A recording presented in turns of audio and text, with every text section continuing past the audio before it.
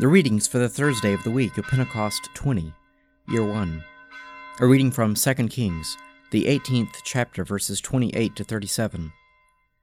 Then the Rabshakeh stood and called out in a loud voice in the language of Judah, "Hear the word of the great king, the king of Assyria. Thus says the king, Do not let Hezekiah deceive you, for he will not be able to deliver you out of my hand. Do not let Hezekiah make you to rely on the Lord by saying, The Lord will surely deliver us, and the city will not be given into the hand of the king of Assyria. Do not listen to Hezekiah, for thus says the king of Assyria, Make your peace with me and come out to me. Then every one of you will eat of his own vine, and every one of his own fig tree, and every one of you will drink the water of his own cistern, until I come and take you away to a land like your own land, a land of grain and wine, a land of bread and vineyards, a land of olive trees and honey, that you may live and not die.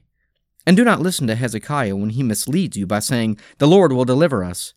Has any of the gods of the nations ever delivered his land out of the hand of the king of Assyria? Where are the gods of Hamath and Arpad? Where are the gods of Sepharvaim, Hena, and Ivah? Have they delivered Samaria out of my hand? Who among all the gods of the countries have delivered their countries out of my hand, that the Lord should deliver Jerusalem out of my hand? But the people were silent and answered him not a word, for the king's command was, Do not answer him. Then Eliakim, the son of Hilkiah, who was over the household, and Shebna, the secretary, and Joah, the son of Asaph, the recorder, came to Hezekiah with their clothes rent, and told him the words of the Rabshakeh. A reading from 1 Corinthians, the 9th chapter, verses 1 to 15. Am I not free? Am I not an apostle? Have I not seen Jesus our Lord? Are not you my workmanship in the Lord? If to others I am not an apostle, at least I am to you, for you are the real seal of my apostleship in the Lord. This is my defense to those who would examine me. Do we not have the right to our food and drink? Do we not have the right to be accompanied by a wife, as the other apostles and the brothers of the Lord and Cephas? Or is it only Barnabas and I who have no right to refrain from working for a living, who serves as a soldier at his own expenses, who plants a vineyard without eating any of its fruit, who tends a flock without getting some of the milk? Do I say this on human authority? Does not the law say the same? For it is written in the law of Moses, You shall not muzzle an ox when it is treading out the grain. Is it for oxen that God is concerned? Does he not speak entirely for our sake? It was written for our sake, because the plowman should plow in hope, and the thresher thresh in hope of a share in the crop. If we have sown spiritual good among you, is it too much if we reap your material benefits? If others share this rightful claim upon you, do not we still more? Nevertheless, we have not made use of this right, but we endure anything rather than put an obstacle in the way of the gospel of Christ. Do you not know that those who are employed in the temple service get their food from the temple, and those who serve at the altar share in the sacrificial offerings? In the same way, the Lord commanded that those who proclaim the gospel should get their living by the gospel. But I have made no use of any of these rights, nor am I writing this to secure any such provision, for I would rather die than have anyone deprive me of my ground for boasting.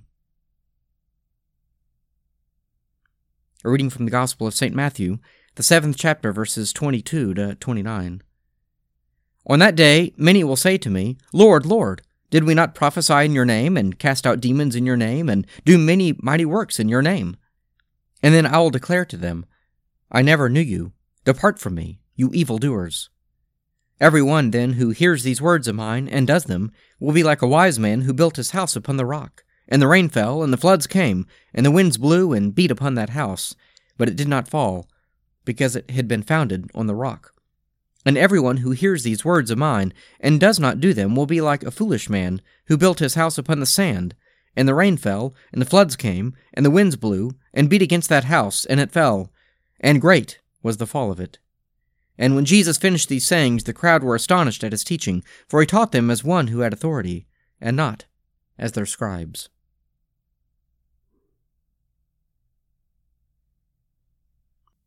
Psalm 119, Tau. Let my cry come before you, O Lord. Give me understanding according to your word. Let my supplication come before you. Deliver me according to your promise. My lips shall pour forth your praise. when you teach me your statutes. My tongue shall sing of your promise, for all your commandments are righteous. Let your hand be ready to help me, for I have chosen your commandments.